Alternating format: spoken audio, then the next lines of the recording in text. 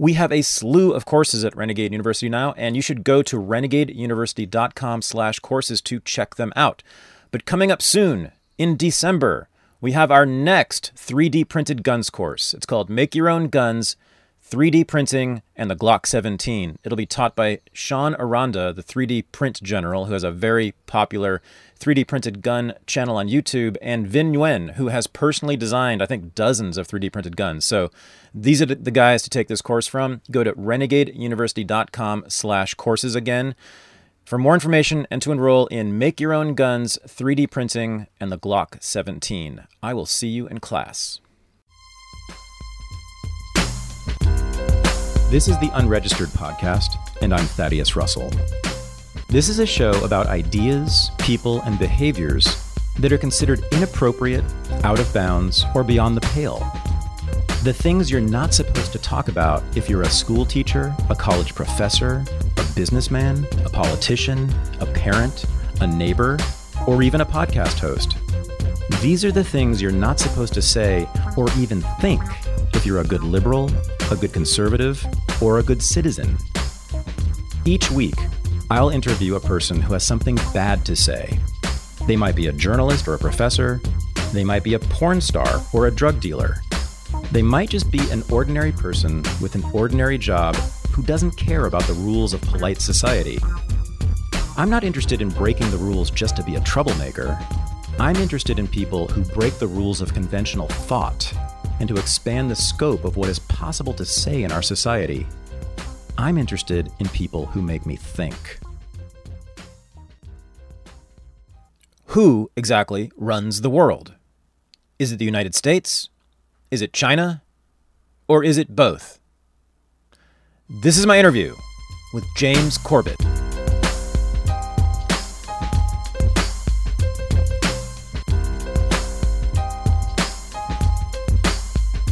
I am joined from Japan by the great James Corbett, who was on my show several months ago and got a lot of fantastic fan response from that. And people want to take courses with you and learn from you how to do independent journalism. And we have a course coming up taught by you, the history of mass media, renegadeuniversity.com. But, you know, your work is just monumental, sir. When I've had you on the show, each time I've spent a lot of time just digging into your work, and I had been following you for years too, but boy, it is just, let me ask you about this. What's your work life like? How much time do you spend on just the research, not producing videos, not writing articles? Yeah, it's a good question. It's difficult for me to quantify because where's the line between just reading something out of interest and doing research? Right. For me, that line is completely blurred by this point because almost anything that I find myself interested in could potentially become a topic that I cover, and often does, which is why I tend to, throughout the course of my work, if people have followed me for a long time, I hope they notice I take weird left turns sometimes and zig when people want me to zag, etc. Because I am following my personal research interests and things that I'm coming across. So I'm constantly, everything that I'm reading kind of contributes to be, I suppose, to try to quantify it. I would say I spend several hours a day reading various things, and then that gets distilled into various videos and articles, etc. It's a mountain of research. So what I want to do at Renegade University someday, soon, hopefully, is to simply train more James Corbetts. I just want more of you out there, and I hope you can help us do that. You know, just teach people how you do this. And can we talk a little bit about how you might go about that? How would you? Sure. If you have specific questions, I can definitely try to answer them. Well, so I would assume there are many websites, sites, sources that you have found to be particularly important that people might not know about, that are behind corners, or and so I would imagine just sort of laying out the map, as it were, as to where to go, the kinds of sources, the kinds of sites you want to visit and kind of research. But so what else though? How would one go about making another? Well, James let's start Corbett? there. Actually, let's start there because I want to shoot down your first assumption. Okay. I try not to have any super secret sites that no one knows about that I can squirrel away from myself. I try to let people, well, as we talked about last time in our previous conversation about open source journalism, I always try to put the direct links to the documentation I'm talking about whenever I'm doing anything, so people can see where I'm getting my information from. But beyond that, useful sites and things like that, I am actively trying to let people know about, because my aim is, I think, the same as yours. I want not just me, not just you. I want millions of people out there actively engaging in research. You don't have to be a researcher per se. Why create those sort of arbitrary distinctions? Everyone is their own editor in this day and age. I used to go around saying everyone's a journalist. No, that's not quite true. Everyone's an editor. We have replaced the old editing gatekeeping function with our own work online, digging into things. We can say, oh, that's interesting. Oh, that correlates with something I read over here. And oh, look at that. So I'm definitely on board with the idea of trying to make everybody as knowledgeable as they want to be, because in this day and age, you are as knowledgeable as you want to be or are interested in investing your time in. So for example, and specifically, I can talk in my Solutions Watch series. It's a regular weekly series I do looking at various aspects of things we can do to actually empower ourselves. And a large part of that is, obviously, I'm a researcher, so I try to put research resources and tools out there for people to use. One of them that I highlighted a while ago, and I won't be able to remember specifically which episode off the top of my head. One of them that I use is a simple site called feedly.com, where you can subscribe to the RSS feeds of dozens, hundreds, thousands, if you want, of different news websites, so that you will, instead of having to go to each and every website every single day and scroll through and get all the ads and whatever, you go and you create an RSS list of all of these different feeds, and you can look at them individually, like I want to see what's on this site today, or you can look at them all together and just see what's in the news feed today. And you can quickly go through dozens or hundreds or thousands of articles, depending how quickly you want to go through them, and just sort of scan the headlines and dig down on the ones you want. That is a great help for someone like myself who wants, I want to cast that broad net, and then I want to hone in on the things that I'm interested in. And that's a good tool for me to do so. Feedly.com is just one way of doing that. But I think the deeper underlying idea is RSS, really simple syndication, which is a wonderful, valuable, incredible tool that was developed by people like Aaron Schwartz, rest in peace, who saw the incredible power of this very simple idea. Essentially, a website broadcasts this RSS feed. Someone takes it and they can put it into their feed reader. And whenever there's an update to the site, it automatically gets downloaded into your feed reader, or at least the notification. Oh, here, James has a new podcast today, or Thaddeus has something up today on his site. And so it's incredible. And it completely obliterates the need for middlemen, social media middlemen, who have attempted to insert themselves in this conversation. Because look at the websites of 15 years ago, where RSS was the norm and everyone knew what it was. To my surprise, I did that Solutions Watch episode earlier this year talking about RSS, really simple syndication. And at the time I was thinking, well, everyone knows about this, right? I did that episode and I got a ton of feedback from people. I had no idea that existed. That's crazy. Oh, wow. I just downloaded a feed reader. I'm getting it now. Oh, thank you. So never take it for granted. Something so simple, but it can be really powerful to completely disintermediate something that does not need a middleman sitting in the middle there. So that's one incredibly useful resource. Another one that I pointed out recently was archive.org, which is an incredible treasure trove of information that most people don't know exists. It's been there for a couple decades now, and it just kind of flies under the wire. But as I pointed out, they have literally millions of scanned books on archive.org that are freely available for borrowing. For an hour or for 2 weeks, you can get loans. You sign up for an account and you borrow the books like a library. It's a online library, and they even have it scanned, so you can literally, digitally flip through the pages and read the actual text, which I find much more comforting than looking at HTML on a page. In addition to that, they also have the television news archive going back to, I believe, 2009 or 10. And it's literally all the main news networks from the United States, CNBC, MSNBC, CNN, whatever, all of the main news networks with the captions. So you can search through the captions of the past decade plus of news coverage for any particular topic. an incredible resource most people don't know exists. I didn't. They have the Understanding 9/11 archive that has television news coverage from about a couple dozen different stations for the entire week from 9/11 to 9/18. 24 hours, all the coverage that was broadcast. You can go and watch it all. Just incredible resources like that. Again, most people don't know it exists. It's there for free on the internet, but if you don't make it part of your regular browsing, how do you know?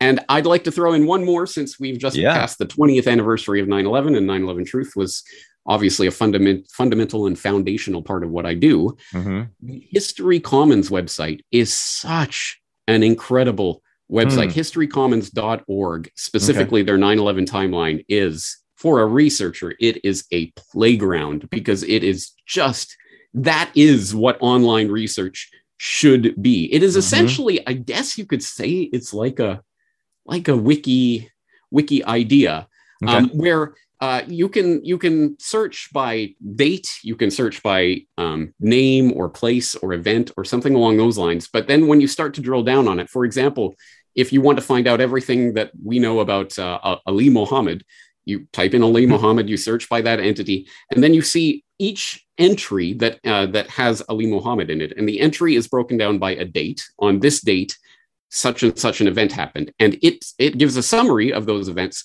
and it gives links to the original MSM reports or books or whatever, where that information comes from. It sounds like a simple idea, but if you're genuinely interested in 9/11, it has so much information. It is truly mind-blowing. And as a 9/11 researcher, I find myself going back there again and again and again.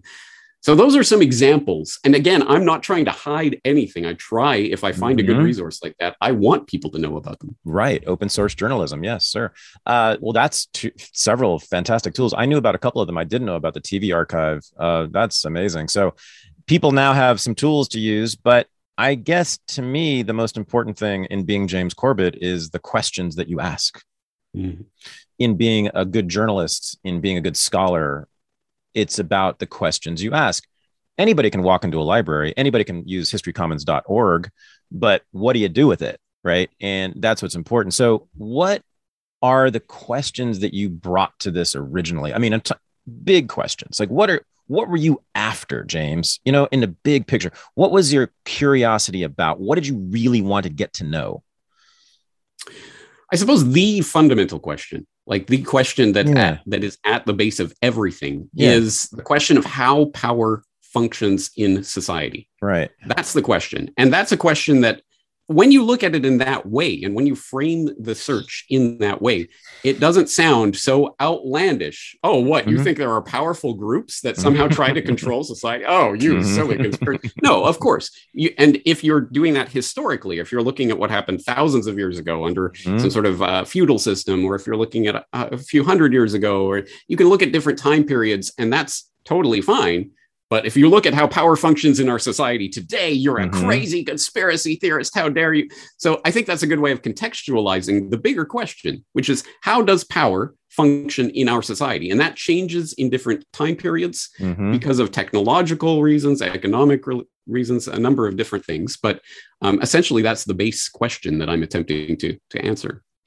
So you have identified a power dynamic globally that is different, I suppose, than the way power operated prior to this. And you've talked about a lot. You've talked about the sort of decline of the nation state in its import. And you've talked about the rise of, well, I don't know, what do you call it? The ruling class. You call it sometimes the elites.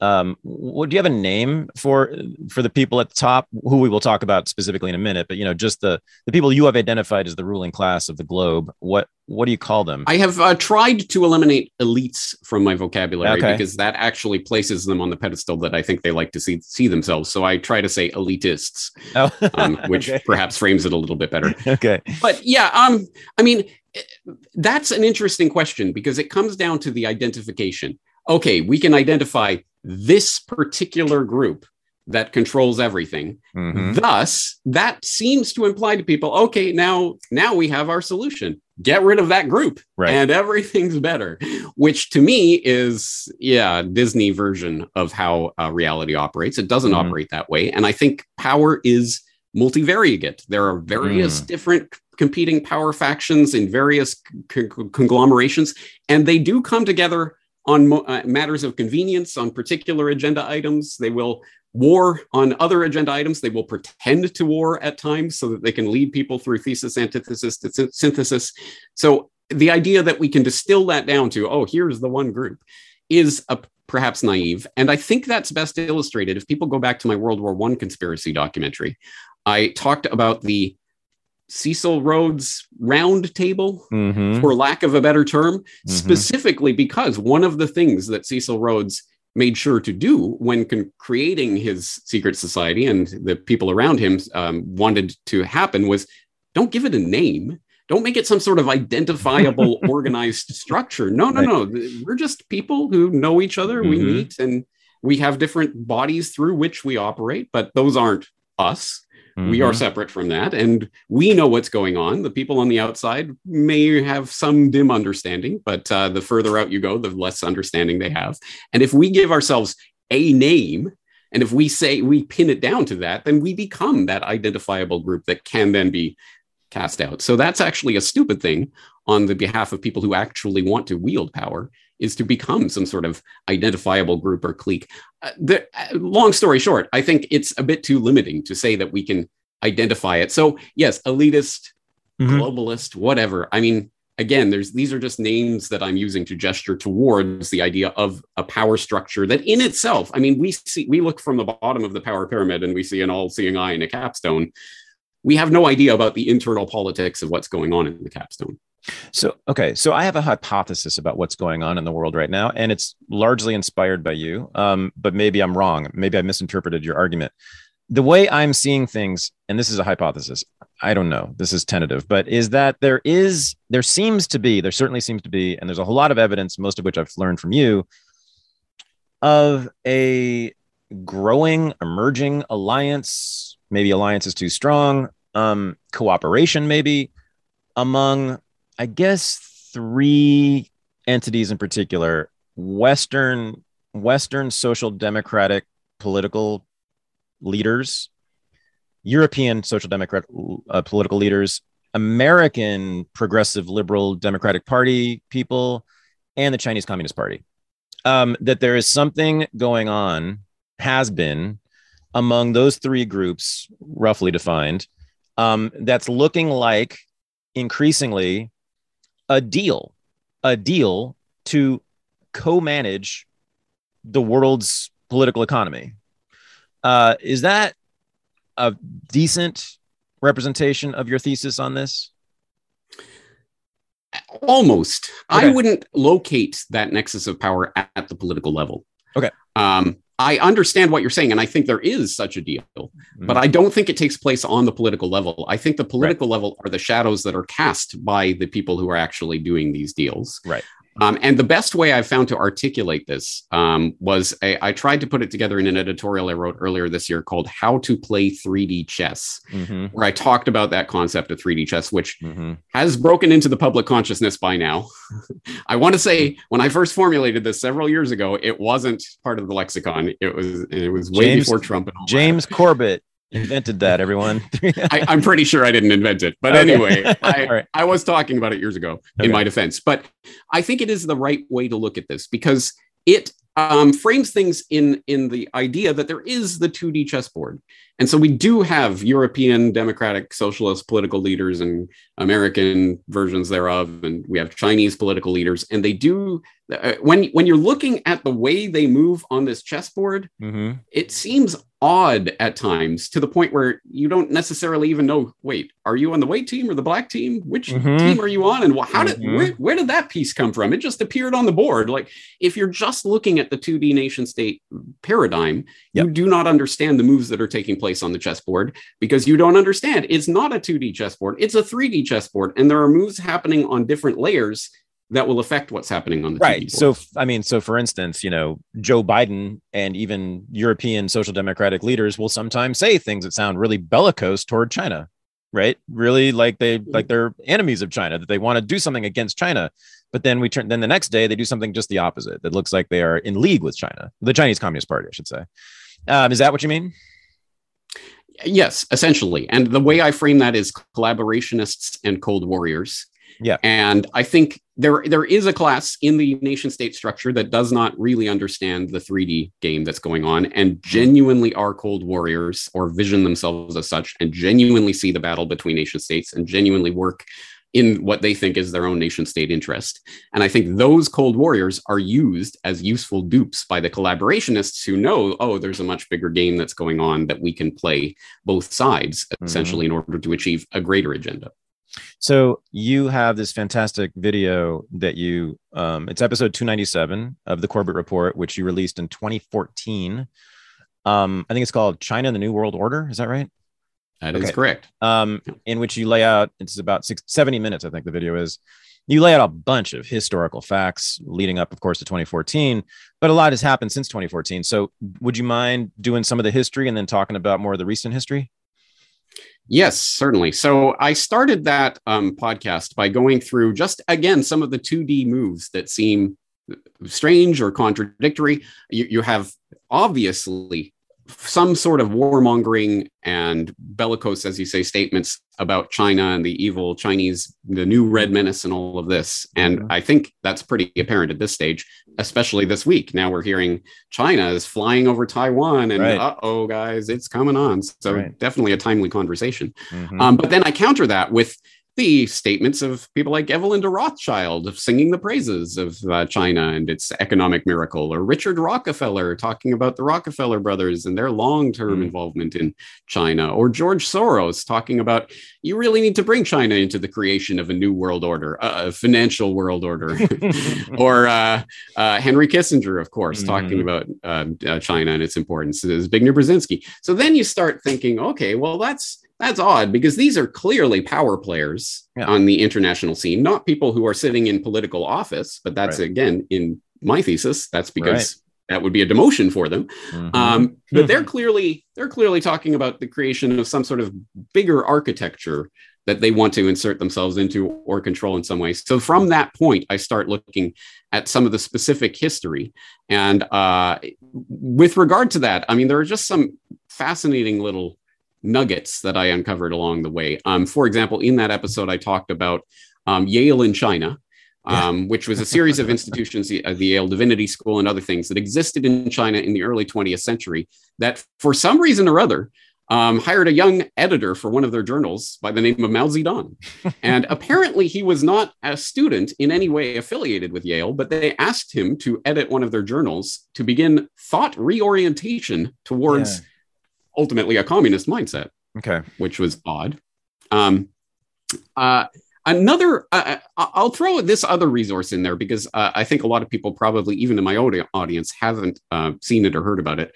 I'm not going to remember the episode number right off the top of my head, but I did one on AIG and the history of AIG, which is fascinating because American International Group, AIG, this big insurance underwriter, actually got its start in China in 1919 as the Asiatic American Underwriters by Cornelius van der Star, who is a character with a lot of interesting connections, probably least of which is his famous, I want to say nephew off the top of my head, Kenneth Starr, who you will remember prosecuted Clinton for a blowjob. No way. Forget all that whitewater stuff. This is what we need to concentrate on, guys. But Cornelius van der Star started AIG as Asiatic American Underwriters in 1919 in Shanghai. Had to clear out, obviously, during World War II and all of the international political kerfuffle and the Japanese occupation and all of that. But the OSS, in the forerunner to the CIA, started a insurance unit in the 1940s that made use of, amongst other things, the information provided by Starr to the OSS on all of the business details. I mean, it knows about businesses and what resources they have and where they're kept and how they're transported and all of these specific details of business that relate exactly to what an insurance company needs to know, and also what an intelligence agency wants to know about how a country is actually functioning. Match made in heaven. So there's this fascinating article that was, I believe, LA Times, I want to say, back in the 1990s, called "The Secret Insurance Agent Men," that went into that fascinating history. So there's a rich mine to be explored there.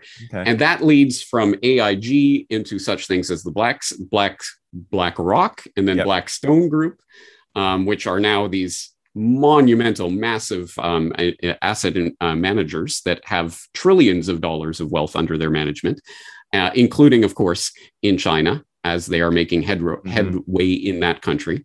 And this ties into a specific thread that you can trace that leads from the opening of China, which was really spearheaded by Kissinger, not Nixon. Kissinger preceded Nixon to China by 1 year in a series of secret meetings that was not admitted to the public till years later.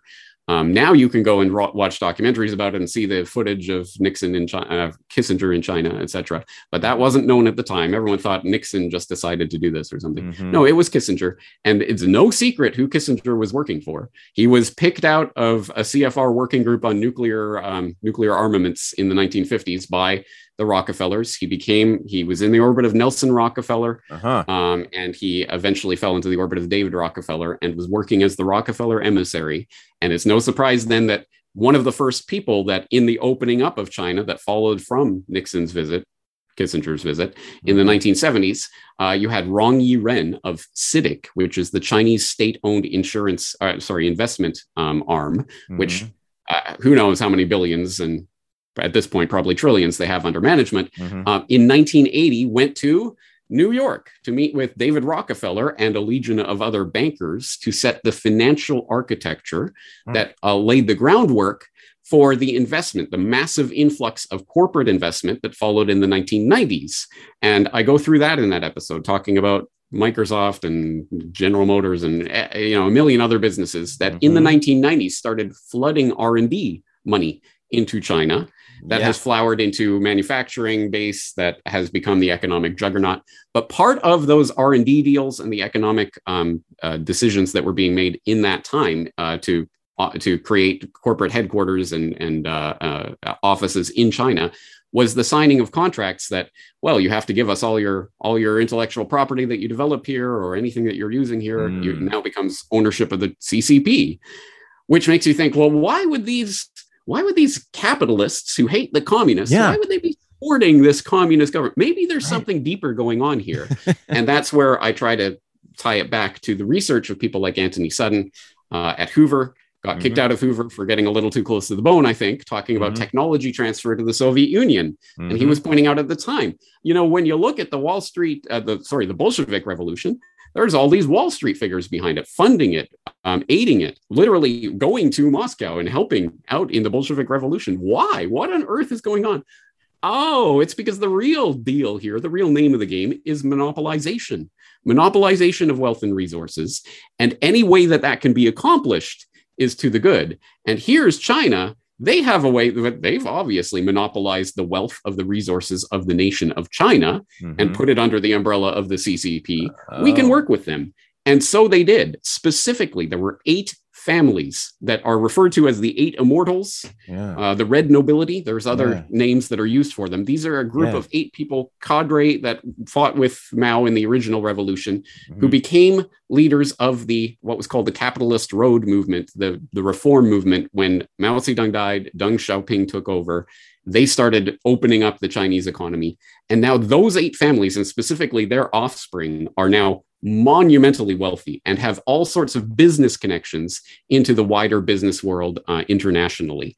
And that's where you start to see, the political leaders are playing a game at the 2D level, but then you have the 8 immortals and other factors like this that never get talked about. And to the extent that they do get exposed, like they were in a series of Bloomberg articles in 2012, that immediately got quashed. That whole investigation got quashed and canned by Michael Bloomberg, a significant portion of whose 50 billion plus net worth comes from selling Bloomberg terminals, including to places like China. So he got the tap on the shoulder from the CCP or the people running the CCP. Mm-hmm. And he got told, we don't want that in our country. So they quashed that investigation. Unsurprisingly, these are the places that you can't inquire into because they reveal what the game is really about. Okay, fantastic. So I want to do some of the deeper, earlier history. Go back to that.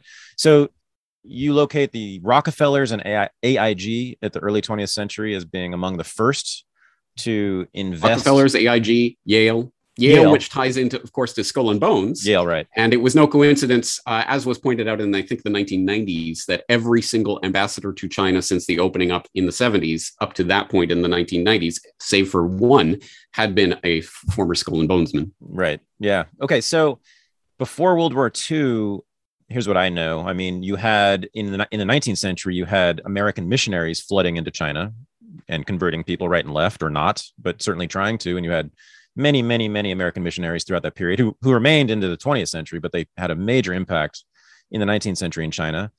Then you have these people who emerge around the turn of the 20th century who are known as the China hands, who are, often that's referring to scholars, people who studied China, but who developed sort of an affinity for China in doing so. And many of those people, and I'm talking about professors, people in universities who studied China, but liked China. And then many of them ended up in places like the State Department or the Department of Defense or something like that, or the CIA. And then once they're in the federal government working on China issues, the argument goes, maybe they developed inappropriate ties to China. But that's sort of the earlier history. I'm trying to get at why. Why? Is it simply that China is so big and has so many people and is therefore such a big market? And that's why it's so important and such a major object for American foreign policy leaders and others. Is that it? Or why are the Rockefellers interested in it other than it was one monopolist meeting another monopolist? Why?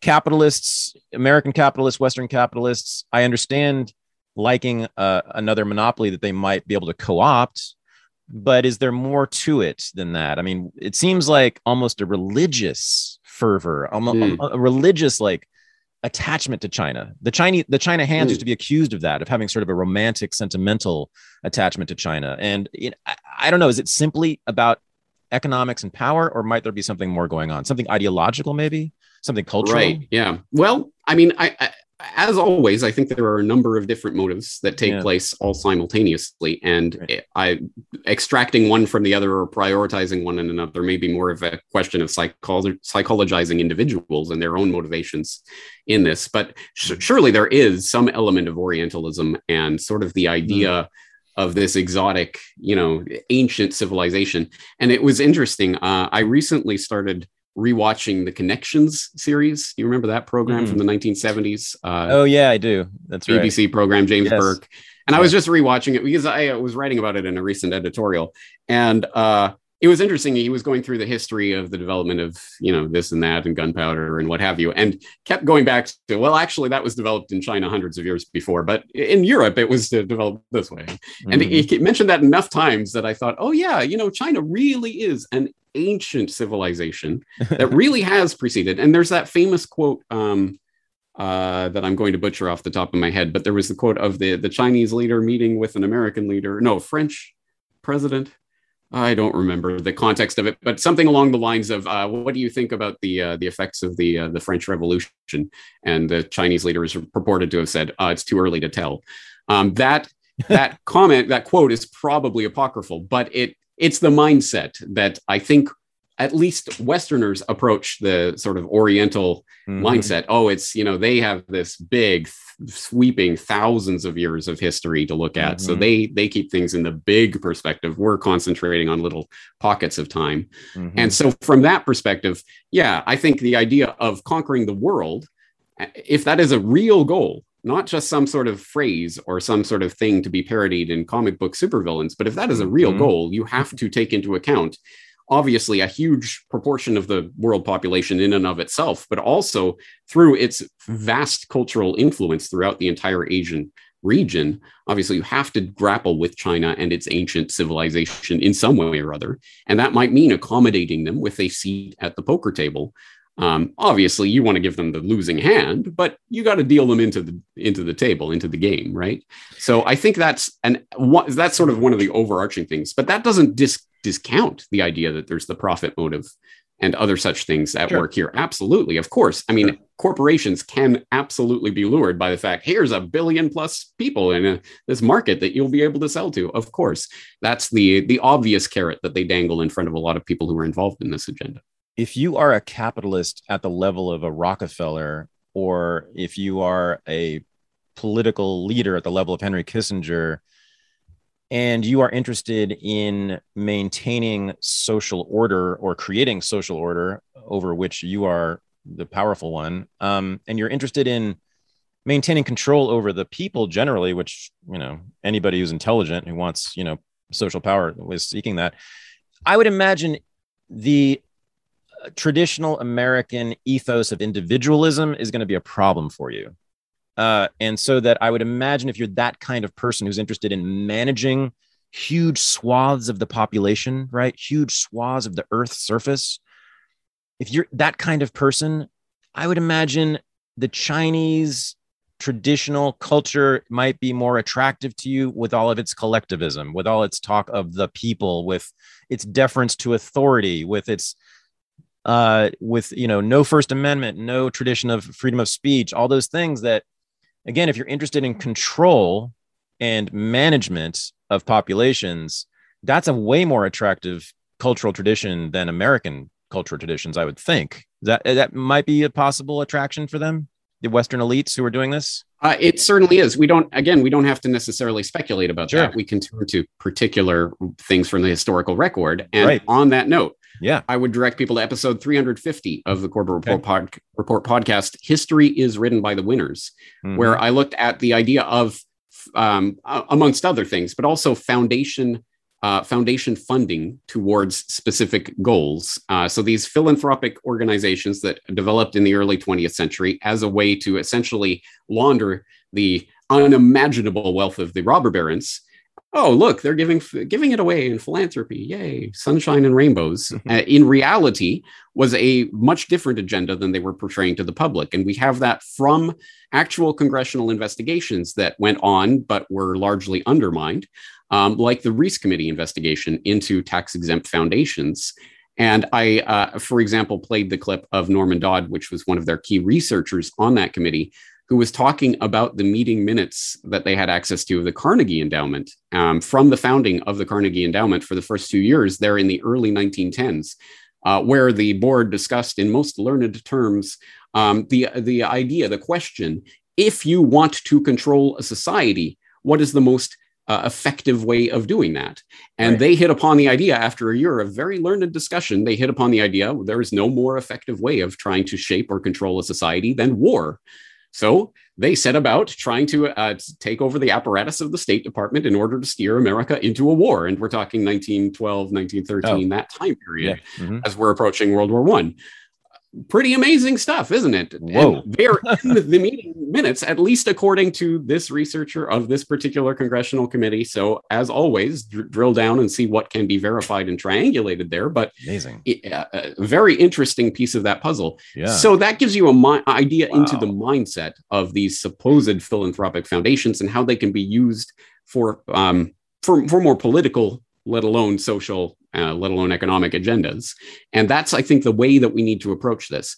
And that ties in, I think, to the work of someone like Anthony Sutton. I keep gesturing towards my bookshelf in the hope that you'll see Wall Street and the Bolshevik Revolution on my bookshelf there. Because that was essentially his thesis. Yes, again, why would the capitalists be supporting the Soviet Union, as they demonstrably were through technology transfers and other types of economic assistance that made the Soviet Union continue to be able to limp along for as long as it did? Why would they do that? There's a number of reasons, again, one of which, of course, is to have the convenient boogeyman that then justifies everything in response. Like, for example, the incoming Kennedy administration was told about the missile gap. Oh, okay, we need to build up our nuclear arsenal. Oh, it's a big nuclear war.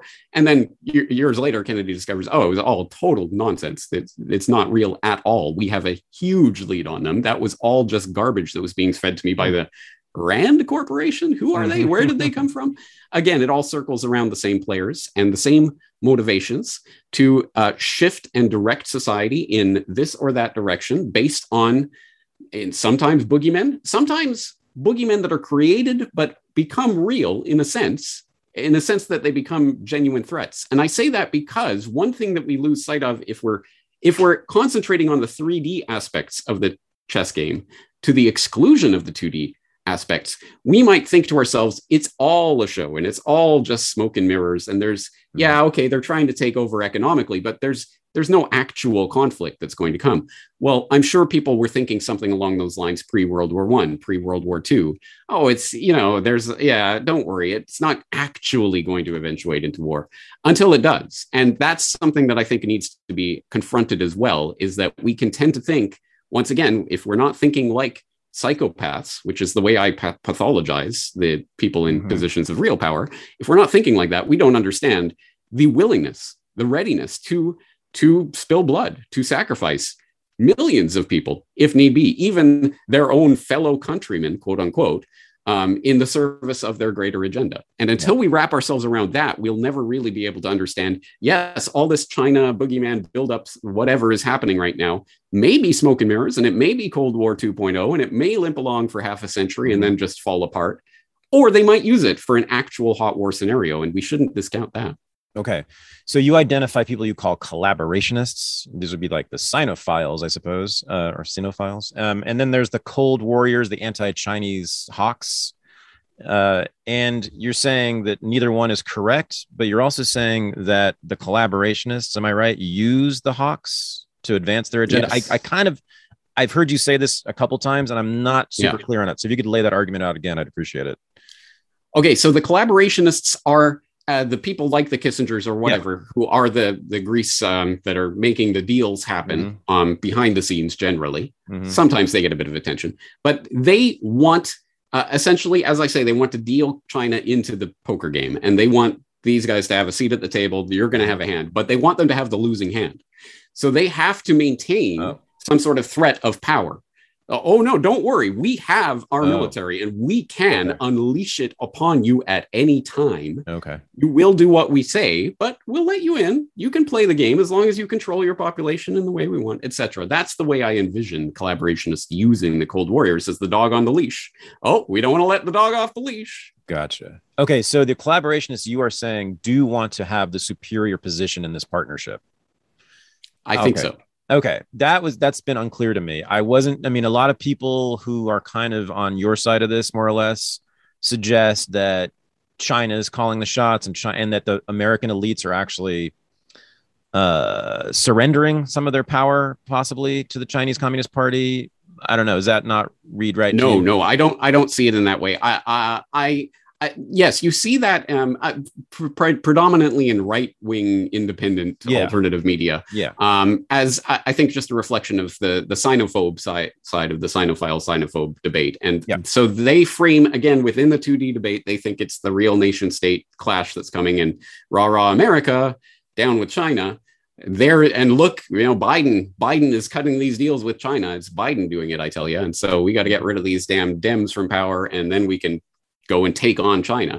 I think that's all in service of they're the Cold Warriors dupes, essentially. If the collaborationists dupes are the Cold Warriors dupes are the people who go around citing this as if this is the real solution to the conflict. Okay, so they use the hawks, the anti-China hawks, as the stick to get them into the agreements and deals. Okay.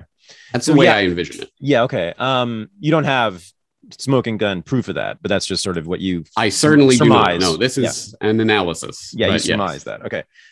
Well, so gosh, the idea of Western elites admiring and seeking to emulate Chinese solutions to issues, problems, this has been recent. So 2 big issues recently, climate change and COVID.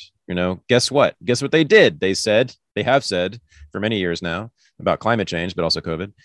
Hey, they did it right. We should do this. We should follow their lead. And, that's remarkable. That's just recent, but it's been going back for 100 years. Western elites looking to China as a model. Right. And so again, this is like, I think it's the Western elites who come out of what we would call a progressive mindset or progressive culture, progressive ideology. There are many Western elites who are not. There are many big capitalists who don't have that ideology. They don't really care about managing society or any of that. They just want a big business and get rich and whatever.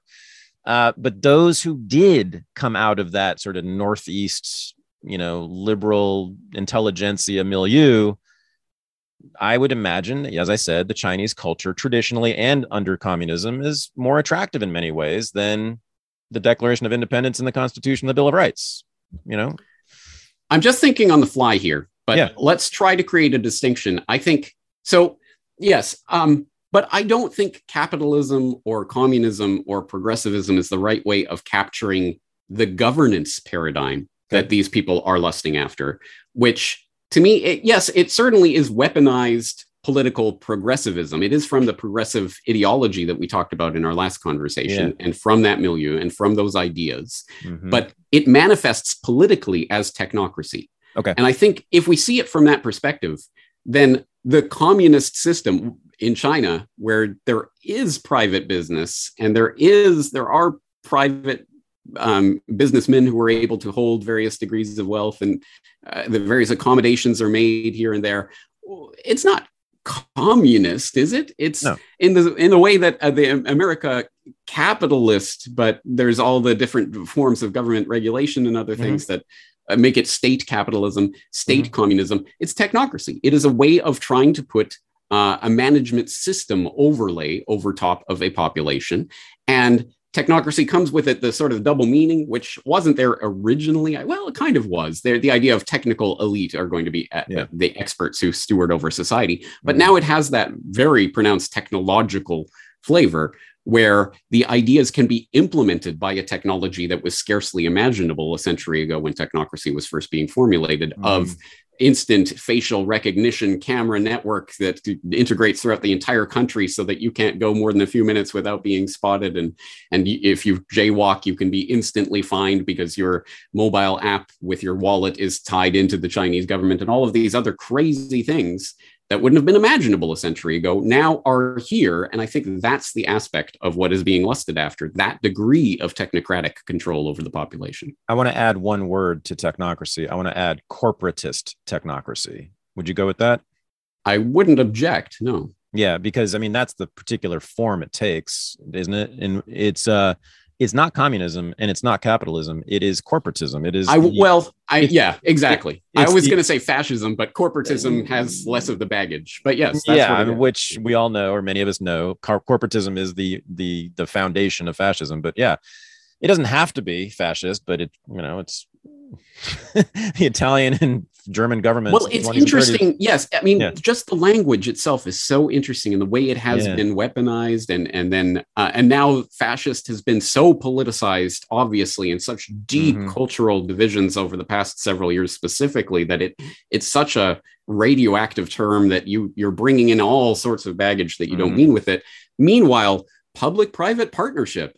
What could be sweeter than that? Such mother's milk, right? But that's the foundation of the new economic paradigm that's at the heart of the Great Reset. Look at any of the Great Reset type of rhetoric they're putting out. It's all about public-private partnerships and stakeholder capitalism and all of these ways that they're trying to reformulate it to be corporatist, essentially, corporatist technocracy. For those who don't know, corporatism usually refers to the cooperation of government and big business in managing the political economy. Sometimes it's just the industry they're operating in. Sometimes it's the entire economy.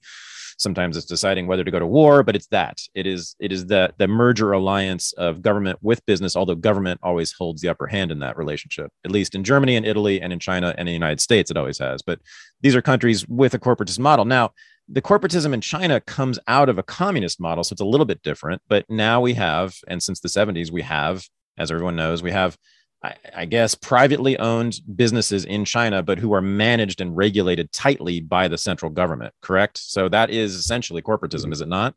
Yeah, exactly that. I mean, everyone, I think at this point, everyone knows that if you're going to be certainly a large private enterprise in China, you're not going to do so without either being actually a literal card-carrying member of the Chinese Communist Party or in bed economically or politically with someone who is. Yeah. And here, just one example is So the federal government, the Congress, calls Mark Zuckerberg to Washington to testify at a hearing, but he's actually lectured to about what he's supposed to do with Facebook, what he must do. And he goes back to San Francisco and he censors everybody and throws people off Facebook and does what he's supposed to do by the government, right?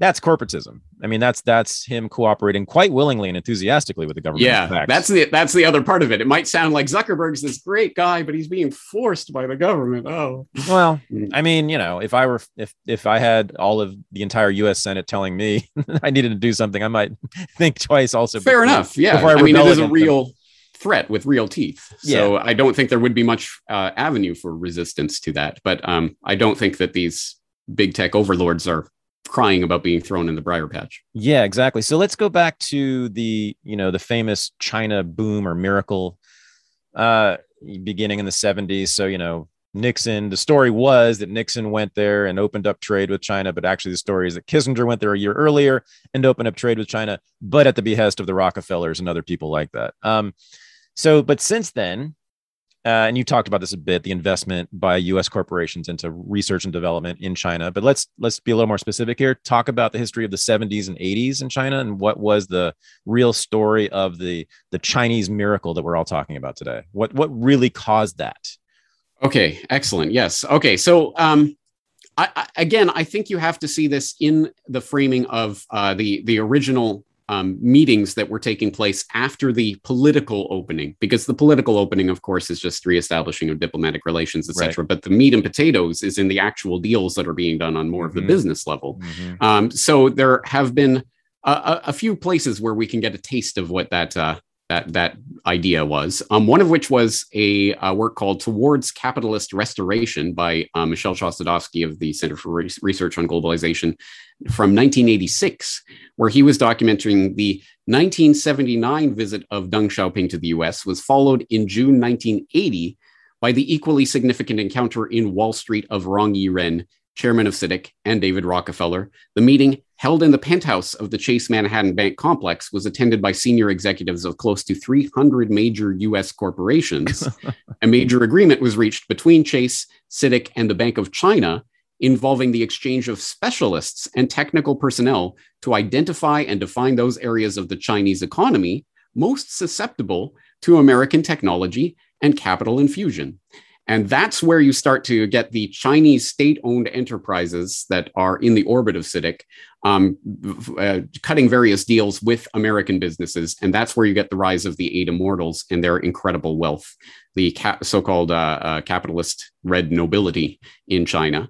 And from that point is where I think the financial groundwork was laid, essentially, for the deals that would, as I say, eventuate in that R&D money that poured in the 1990s. And I gave some examples in that China and the New World Order episode where I talked about some examples. HP China Limited, for example, established in Beijing in 1985. HP China Investment Co. Limited, established in 1995. HP Building in Beijing was opened in 1998. And then you have Matsushita, HP partner, transferred regional headquarters to China in 2002. And that's just one sliver of it. You have DuPont, Ford, General Electric, General Motors, IBM, Intel, Lucent Technologies, Microsoft, Motorola, and you have literally a quadrupling of investment by US-based multinational corporations in China from 1994 to 2001, from $2.6 billion to $10.5 billion in the space of, 7 years? Clearly, there was, a whistle was blown and billions upon billions started flooding into China. And then, because keep in mind, this rise of the Chinese dragon and all of this, we tend to think of that 21st century. We don't tend to think of that 1990s, who was thinking of China as some sort of economic juggernaut at that time? No. This was the groundwork that was being laid that flowered into and was a product of the offshoring, not just of manufacturing, although obviously that's the big issue that most people see, but also the research and development, which led to the structural sort of changes to the Chinese economy, or it facilitated some of those structural changes. And the way that the Chinese economy has now become a player on AI and these other things, which then feeds into the Cold Warrior narrative of the Sinophobes of, look, they might beat us to the AI, supercomputer. So we need to invest more in brain chips and Neuralink and all of this sort of stuff. So because we don't want them to get it. So you see how it all feeds into itself as sort of this ever growing propaganda matrix. So when was the meeting of the CCP rep and the 300 corporations in New York? Was that 1980? 1980. 1980. So, I mean, that could simply be, couldn't it be just a gold rush, just a bunch of corporations seeing a giant market opening and running to it? And what instead of make no mistake, I think a lot of people participating in this are participating in the gold rush. I don't think they're necessarily going in as part of some sort of elaborate 3D chess plan. That's what I mean. No, they have their own interest at stake here, and it's a very straightforward monetary interest. I mean, why wouldn't you? There's a gold rush. Let's go. But you're saying they're being used in some coordinated effort to change. I think it's significant that is preceded by Kissinger. It's preceded by Rockefeller. It's these people who are starting the process of opening up. It was from our perspective today, it's hard to imagine how unthinkable it was that Nixon would go to China. That was like mind-blowing for people. What? Nixon going to China in the midst of the Cold War? Why are we collaborating with the communists? Nixon doing it on the Republican side? What's happening? That was a huge step. And it was, again, it was facilitated by these people laying the groundwork for it. And I think we see that throughout this whole process. Yes, obviously people flood in afterwards because the gold rush is there. But who's starting? Who's blowing that whistle? Who's letting people know that the gold rush is starting? But would you call that coordinated, though? A coordinated effort? Not in the sense that there's some sort of smoky boardroom where everyone gets together and they all are in on the plan. No. But that isn't my idea of how power actually functions. Right. There's an understanding that is shared by groups that have similar interests and various parts of agenda items. And we look at that in a specific organization or institution, like, for example, the Council on Foreign Relations, thousands and thousands of members. Is everyone some inside collaborationist who knows the whole plan for the New World Order or something? Of course not. That's ridiculous. But they like to think of themselves as part of a club, and they get some, information. They get to hang out at the cool meetings with the rich billionaires, and they get to know this and that. And then, I hear China's the place to go. There's a lot of money to be made there. Oh, okay. Right. And so you can direct people without them being coordinated in that sense. Gotcha. Okay. So the story is, of course, that the standard story is that China's rich now because they opened up their economy and allowed a free market or some free market in their economy. And you're saying that may have facilitated this, but it was maybe not coordinated, but a concerted effort by many, many, many major American businesses to invest research and development directly into China and establish beachheads inside China, right? Yes. And from that, just infusing tons of capital and resources and technology into China, which I suppose you're now arguing is what caused the China miracle. That was certainly contributory to it. Yeah. Okay. Yes. Okay. All right. Now, so then I keep hearing, so I've been following right-wing media a lot lately, and they're all China hawks, of course. I've been following the MAGA movement pretty closely because I'm just fascinated by this phenomenon. But, they're obsessed with China. And they often recount or they list the institutions in America that are beholden, they say, to the CCP, and they'll list universities, cultural foundations, think tanks, major corporations, media outlets, politicians, members of the Democratic Party, and they'll say they're totally tied into the CCP. They're the servants of the CCP. Is that hyperbolic? And can you talk about the extent to which the CCP has infused or has influence in American culture? Yes. I mean, it's not that isn't real. I mean, it is happening. There are those connections. Yeah. So pointing them out you're pointing to truths.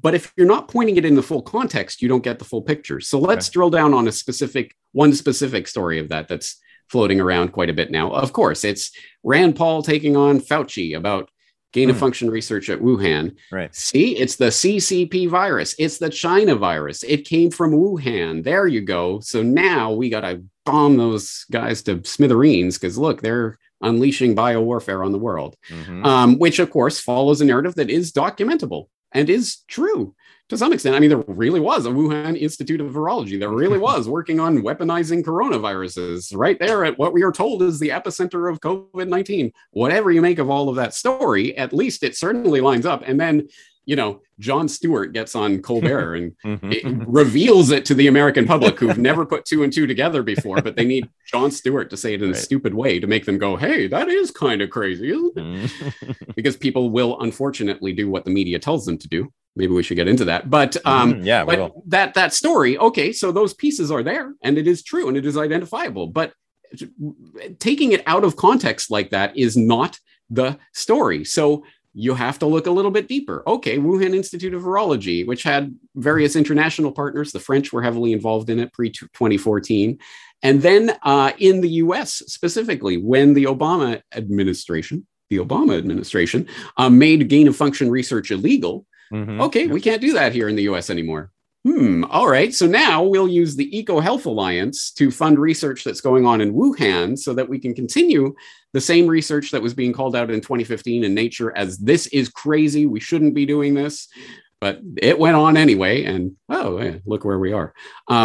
But where was that money coming from? And even if you look in the papers that we're publishing and talking about this research, of course, it always has the, funding from NIH, funding from USAID, funding from EcoHealth Alliance in the footnotes, because that was where some of this was coming from. So to look at Wuhan as China, and that's the Chinese them there doing this, is of course going to be a partial narrative. So when you start expanding it out, you start to encounter moments of aporia in the story that aren't explained from that 2D system, like Charles Lieber, who was this researcher, this virus slash technology, various kinds of technocratic sort of research, who was caught up in the 1,000 Talents Chinese program, where they literally have this program to recruit various academic personnel from around the world.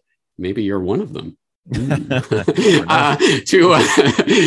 of course work ultimately in the service of CCP interests, presumably, right? Why else would they be recruiting these people? And so he gets caught up and gets thrown in jail, at any rate, arrested and put on indicted, should I say, by the DOJ.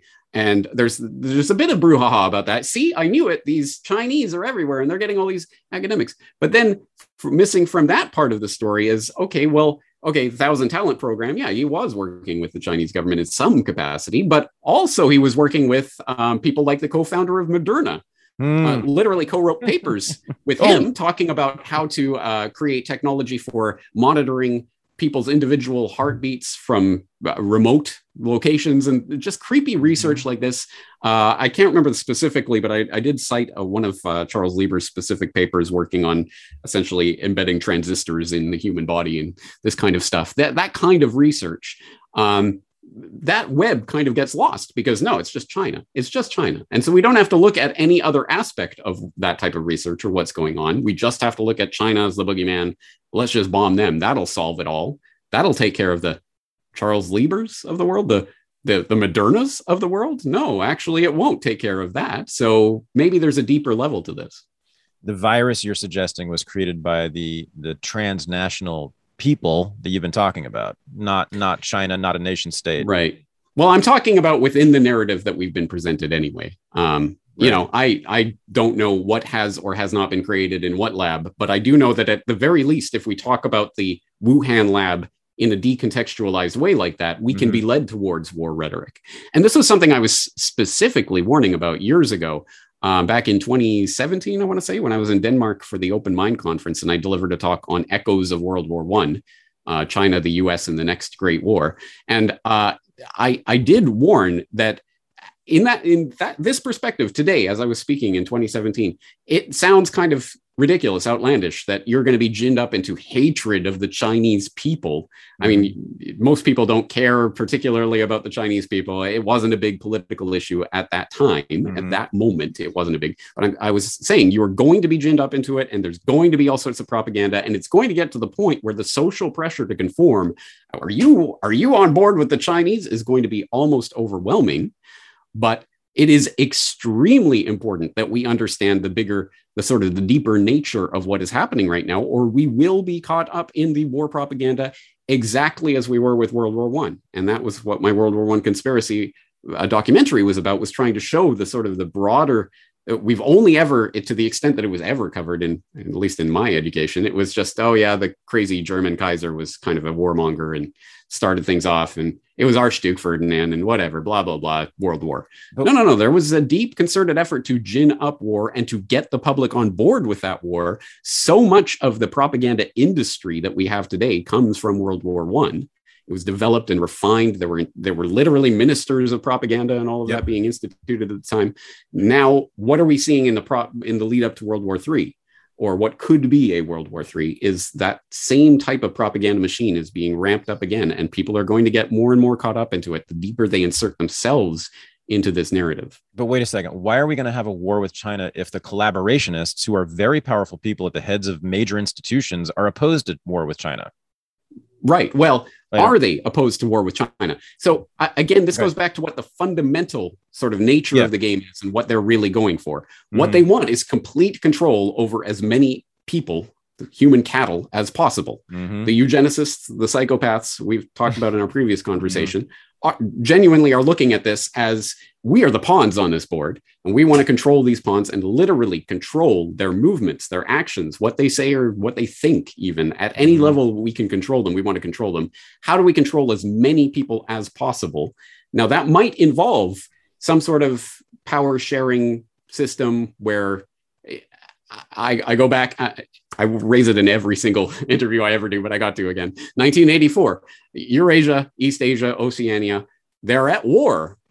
Oh. Question mark? Well, we're told we're at war, and bombs rain down sometimes, and we're told it comes from East Asia? No, Eurasia. Well, whoever we're at war at with this week. That form of power sharing agreement is a nice way of conceptualizing what that might look like. They're the enemy, and so we're going to set up this system, but it doesn't have to be that. It could also be actual warfare if and when the calculus is made that would be the easiest or the best way to achieve that level of overall control. And I think from my perspective, as much, again, I don't have documentation for this, so just take it as my own personal analysis. But from all the reading and research I've done into the mentality of these types of people, I think the point at which they make the calculation that they would be able to get away with it, actually wage hot war and get away with it, I think they would try to do so. At the very least, there are people embedded in the system, including some of those crazy dogs on a leash that they have that could get off the leash. Sure. You look back in history at the Lemnitzers and other insane people who were there in the Cold War, the Cold Warriors, right? I don't know, I am not going to psychologize Lemnitzer, but he seemed to really believe in that, and he certainly had no compunction. He would have unleashed World War III. Yeah, he would have unleashed nuclear warfare if he had been allowed. Instead, he got canned by Kennedy after Northwoods and just started Operation Gladio in Europe. But that's a whole other. Right. Well, so again, though, I'm not sure why we're going to go to war with China, because you've done incredible work, I think recently, on the I thought this was fascinating and amazing, the military arsenals of China and the United States and how similar they look. Yeah. Can you talk about that? Yeah. So the resource for this would be an article I wrote called China's Suspiciously American Arsenal. And you don't have to speculate about it. You literally look at the pictures, and it's literally the same design on drones, on planes, on various radar scanners, military weapons of various sorts. And As I point out in that article, even Popular Mechanics had to point out with regard to a propaganda video that I believe the PLA Navy had released about one of their latest new, whatever it was at the time, some naval vessel or something they were showing off. And they noted even in Popular Mechanics, they noted that the screens are displaying information in English, which makes you wonder, do you think this was natively developed in China, or do you think they're using American technology or something? Well, obviously, I think we know where that's coming from. And as I pointed out in a recent conversation with Whitney Webb that I had, there's no mystery where this is coming from. It's been reported over and over in military.com and other mainstream news sites. Israel has been transferring American military technology to China for decades now. Wow. Oh, look, now China has an F-16 clone. Where did they get that? Oh, that's right. Israel sold it to them, or all of these specific instances that we can point to. So that is taking place. And that might be sort of, again, part of the calculation if there is a hot war scenario, which, again, I want to say, I believe maybe it was before we started recording, but you were saying that, these people aren't all powerful or whatever. I agree. This isn't all powerful. They can't control everything. And there can be real crazy people within the 2D Cold Warrior system that really can start what becomes a hot war. So there's that chance. But also the calculation may be, well, yes, it's our technology that they're getting. Oh, they've got the F-16, they've got the, this particular drone, but they don't have the rod from God or whatever. Again, how do we possibly know what is concealed beneath the 17 layers of secrecy at DARPA or what have you? But I'm sure there is military technology that exists that we do not know about, and that potentially the Chinese don't know about. So Israel transferred U.S. technology to China, to the Chinese military? That's how it happened? Yes. Not just once, not just as some sort of one-off, as a concerted thing that's been reported over and over and over. And I've cited some of those specific things in my work in the past, but I'll just give an example, just pull it up. Military.com in 2013 report, Israel passes U.S. military technology to China. Talking at that time about MQ-1 Predators and other specific technology. But as I say, this has been reported since at least the 1990s.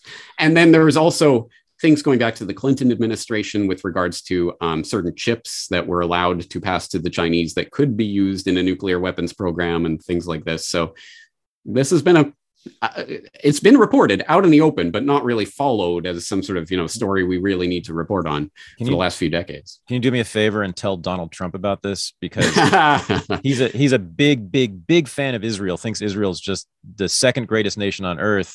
And he thinks China's the worst nation on earth. So he needs to deal with this little contradiction. Yes, and he also appointed people like Peter Navarro, who's this crazy China hawk of Death by China and books like that I talked about in my presentation in Denmark. I watch the War Room, Steve Bannon's War Room, every day because I'm following this emergent movement that is about to take over the Republican Party and will shape American politics for generations. So I follow it every day.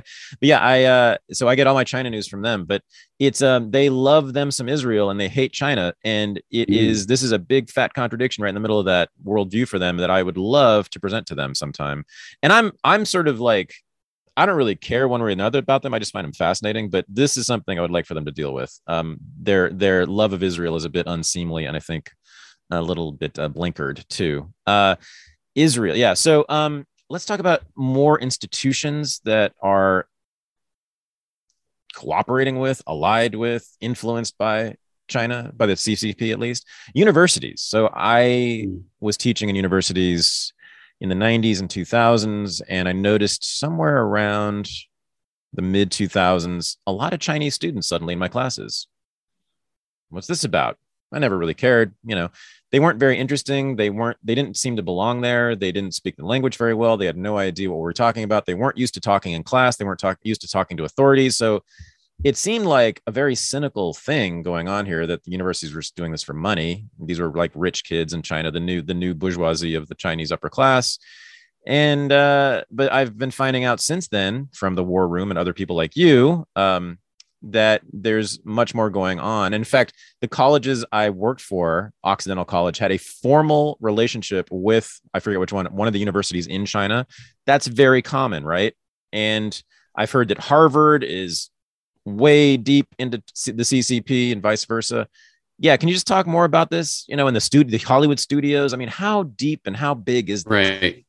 Well, the academic side of it is not something I've deeply researched into, but as I say, I do know about the Thousand Talents program, which is a formal program started in 2008, I believe, that has a thousand innovative 1,000 talents plan to recruit Chinese scholars below 55 years of age and young scholars below 40 years of age. But there's also a foreign 1,000 talents program that's specifically aiming at foreign academics and researchers to recruit them into some form of partnership. And that could be either to specifically recruit them into Chinese academia or into some sort of short-term relationship of, research sharing and that sort of thing, where they'll literally be paid by the Chinese government. Hey, for doing my research, sure, well, whatever. So that I know that sort of connection is insidious. And we hear, obviously, the thing that the mass public associates with and sees on the daily basis are sports and movies. Yep. Being increasingly dominated by concerns about, well, what would the Chinese government say? Yeah. So Red Dawn can't be about, it can't be about China, obviously. Right. Well, Korea, maybe. North Korea doesn't have much to do. Oh, they hacked Sony, right? North Korea hacked Sony. Yeah. So we better be careful about that. But we see that with regards to movies. We see that with regards to sports. And obviously NBA players and others being told, don't badmouth China. Don't say anything wrong about your Chinese overlords, which again, just gives an indication. That is a good indication of the sort of deeper layer of financial interests that are predicated on not upsetting the Chinese too much. And I think that's the level at which I would associate a lot of those, at least those types of programs and pressures that we see at our level of the power pyramid. That's the financial motivation of people involved in business relationships. That's not necessarily the 3D collaborationists at the deeper level. Mm-hmm. What about mainstream media outlets? Why would they be motivated to protect China? Excellent question. Yeah. Because yes, this goes to the heart of something that I'm deeply interested in and deeply thinking about at the moment in preparation for something that's coming up. Yeah. Mainstream media, yes, and the role that it plays in propaganda, generally speaking, obviously, but specifically with war propaganda. Yeah. Now, here's the thing to understand. To the extent that we think of mass media as being these, do we even think of them as corporate entities? We think of whoever, Rachel Maddow or Andrew Cuomo, Chris Cuomo, whichever Cuomo, Chris, or these people, Anderson Cooper, whoever. We think of these people as being the media, but they are not. They are beholden to corporate institutions that have corporate shareholders and are presided over by boards. Right. And when you start looking at the board level and who's associated to what, you might start to see the tie-ins to the business motivation for the collaboration side of the argument. Well, clearly there are business interests that are beyond here. So when you're looking at NBC, at least back in the day, I have to check on this, but you should be thinking General Electric and what side is their bread buttered on and what kind of deals do they have with China? And were they investing in research and development in the 90s in China that may be predicated on, say, not airing certain information about China? And the specific example that I can point to from my recent research, as I say, was that Bloomberg report on the 8 Immortals that got quashed by Michael Bloomberg and the editors there at Bloomberg.com, because they were being told by the Chinese government, don't go there. Okay, done. And they fired the reporter. They went after the reporter's wife, all sorts of crazy stuff that's been reported on since then. So this is the level at which news is happening. It's not some gumshoe reporter out on the street just trying to see what's happening in the world today. It is corporations that are deciding, we will talk about this, we will not talk about that. So I think that's the way we have to see it. And in that regard, we can look at the specific financial interests of the board members of these various corporations that run these various corporate media entities. That makes sense to me. I like that. I will do that. Everyone should look at the boards of these media outlets. Where do you locate the origin of mass media? When did mass media begin? It's a good question. You could go as far back as the Gutenberg Revolution itself. You could say that the movable type printing press, and people will quibble, well, Gutenberg didn't really invent any of that. Blah, blah, blah, whatever. We all know. Okay, so the movable type printing press became a thing in Strasbourg around that time in the 1600s.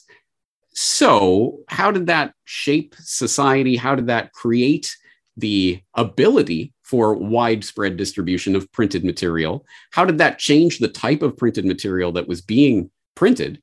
Because before that point, if you're copying things out by hand, you ain't just going to be copying out the latest work by Joe Schmo. You're going to be copying out whatever ancient text that people have venerated for thousands of years. Suddenly, you have the ability to make text easily and freely available. So suddenly it changes the sort of information that's getting fed out. And then from that, you get the periodicals and the news leaflets and that emerge and start to coalesce into newspapers as we know them. So you could situate this story back hundreds of years, but really, I think mass media as we understand and know it today really started to emerge in the late 19th century with the development and the maturation of telegraphy, which led to the news agencies. Suddenly you could get a Reuters or I think Wolf was one of them, or there was a few in Europe that could form agencies because they had telegraph posts in various countries. And so they could essentially get news from what's happening in France today, what's happening in Germany today, what's happening in England today. And they could get that and then distribute it out the same day or the next day anyway. So that was an important part of this, the idea, the formation of this, what we now think of today as the news. So that's where I start to situate mass media, is the formation of those technologies and the coming together. And then obviously taking shape in the 20th century. And that took shape in specific ways, specific legal contexts, the 1927 Radio Act, the 1934 Communications Act, other debates that were being had at that time that resound with us to this very day. A fascinating book, as you can see, I'm in the midst of reading right now, An Aristocracy of Critics, talking about Luce, Hutchins, Niebuhr, and the committee that redefined freedom of the press. Talking about this committee that no one knows about today. Who's ever heard of it? But in the mid-1940s, Henry Luce of Time Inc. Time Inc. Keep that in mind. It was a corporation, right? There you go. Funded, because he was so concerned about this question of press freedom and First Amendment and these sorts of issues. He funded this scholarly panel of people that came together for this committee. They met over the course of a few years and issued this report on freedom of the press and what it means. That is actually a fascinating story. And it's the exact types of things that we talk about today. Oh, people are in their little bubbles and Republicans only listen to Republicans and Democrats only listen to Democrats. And should the government step in and how can they step in? And would that be against the First Amendment? Maybe the First Amendment means the government has to step in to create the space for free speech. So they have to regulate in order to create. And all these, I mean, the exact same types of arguments we're having today, they were having 70, 80 years ago and more. So that I think is such a fascinating story that really fills in the blanks about how we end up at this spot today and where we're likely headed unless we actually know this history. As they say, you're doomed to repeat it unless you know it. So I think it is extremely important that we understand how these corporate entities that give us the news and even the news itself as a concept, how did that arise so that we can question it, interrogate it, see what is worth keeping and what is not worth keeping as we go forward with technologies that we can now only scarcely start to imagine that are going to, again, reconceptualize our view of the world. I mean, mass media, I've often said the internet revolution is the biggest thing since the Gutenberg revolution. But in fact, we may not even be there yet. I mean, it may be the virtual reality revolution that will really be, because that will be a truly new medium in a real sense of having a different way of experiencing a narrative. And so what will news look like in the VR realm? You know, I mean, these are sorts of things that might sound outlandish from today, but as I say, just like when I was talking in 2017 about you're going to be whipped up into Chinese war hysteria. Well, I'm telling you, you're going to be whipped up into, hey, this is the new thing. This is news. This is how we get our information now. And if you just stumble into that, you will probably be led by the same forces that have led you here. Why is it important to study the history of mass media? As I say, if we don't consciously face the specifics of the history of how this particular person acting as this particular role in publisher or editor created this particular thing that cursed yellow journalism and how that contributed to the early years of the American imperialist enterprise, as it were, and the wars, ginning up wars and things like that. If we don't understand that history, then we can't interrogate the deeper question, which is a question that I am very much interested in, which is the question of what is the news? What is that? What does it mean? How did we come up with this conception that I think is like fish swimming in water? Does anyone question the news? Oh, what's the news today? But what is that concept? Where did it come from? How do we conceptualize that? And how different would that have been to someone 100 years ago, 200 years ago, 500 years ago? What would that have meant? And how does that change our relations with each other? That's a fundamental issue that affects everything. And I mean everything, including the whole China war narrative and whatever's going on there. All of that is predicated and steeped in this system of delivering information that has developed through mass media. And so if we can at least consciously understand that phenomenon as a phenomenon with specific historical precedents, and there's a specific set of relations that led to that, then we can start to conceptualize and question, interrogate, and potentially construct something better, construct something different. Because I don't want to sound black pill about all of this. I think, obviously, we wouldn't be talking today if it weren't for these incredible technologies that have enabled this new form of media to arise. There are great things that can happen, but we have to be aware of the history so that we can go forward into it in a conscious way. You said at the beginning of this interview that the big question you've always been interested in is how does power operate in society now, or has it? How did the emergence of mass media affect the way that power operates? Big question, and one that I hope to be addressing in my upcoming course. But let's look super big picture. You could look at something like the Gutenberg Revolution as being the foundation of the Reformation. Would you have had a Reformation without the Gutenberg printing press? Would that have happened? I mean, that's an example of how society can be completely transformed by a technology of communication. Absolutely. And that's the paradigm that I'm thinking with regards to the internet. This could be a flowering of information and understanding and awareness and participation and all of the things that we were promised back in the 90s of information superhighway. It is not heading in that direction right now. And I think everyone sees the sort of the bars on the technological prison are closing. But before they get there, we can hopefully do what we can to halt that process and consciously use this technology in a way that will lead to that promise, the flowering of human society rather than its closing. As has been pointed out, yes, Gutenberg might have brought this incredible transformation in communication that allowed all of these people to talk to each other and opened up this huge conversation. It also, as a result, everyone who's literate today is probably literate because of that original revolution hundreds of years ago. And before that point, it was only the scholars and the monks who could read. Why would you need to read? And I mean, no, of course not. But now literacy is widespread. But that also then introduces a new vector for propaganda. So, exactly. They try to close the bars on that prison as soon as they're opened. And there's so much that flows from that, so many important things that we can learn about the process going forward and how to hopefully unlock the bars of that prison or stop them from closing altogether. Beautifully put. I love that. Yeah. So we're going to make 1 million James Corbett's. That's what Renegade University is going to do. And we're going to start with your course coming up in November, History of the Mass Media with James Corbett. Go to renegadeuniversity.com/courses to enroll for that. James, thank you for this. This has just been amazing as always. Your work is just absolutely essential, and I'm so pleased and glad you're a part of Unregistered and Renegade University, and just thank you for everything you've done. Can't wait. Well, I appreciate you having me on. These are important topics. I wish more people were addressing them. I don't care if you agree with me. I just want this to be part of the conversation because I think we are heading into some exceptionally serious times. So I hope people are at least consciously heading into them. That's what I'm afraid of. Yes. Thank you, sir. I will see you in class. All right. Take care. All right, James. Bye-bye. This is the Unregistered Podcast, and I'm Thaddeus Russell. To join the new Renegade University, go to renegadeuniversity.com. To join the new Unregistered Underground, the supporting listeners group for the podcast, go to unregisteredunderground.com. Thanks for listening.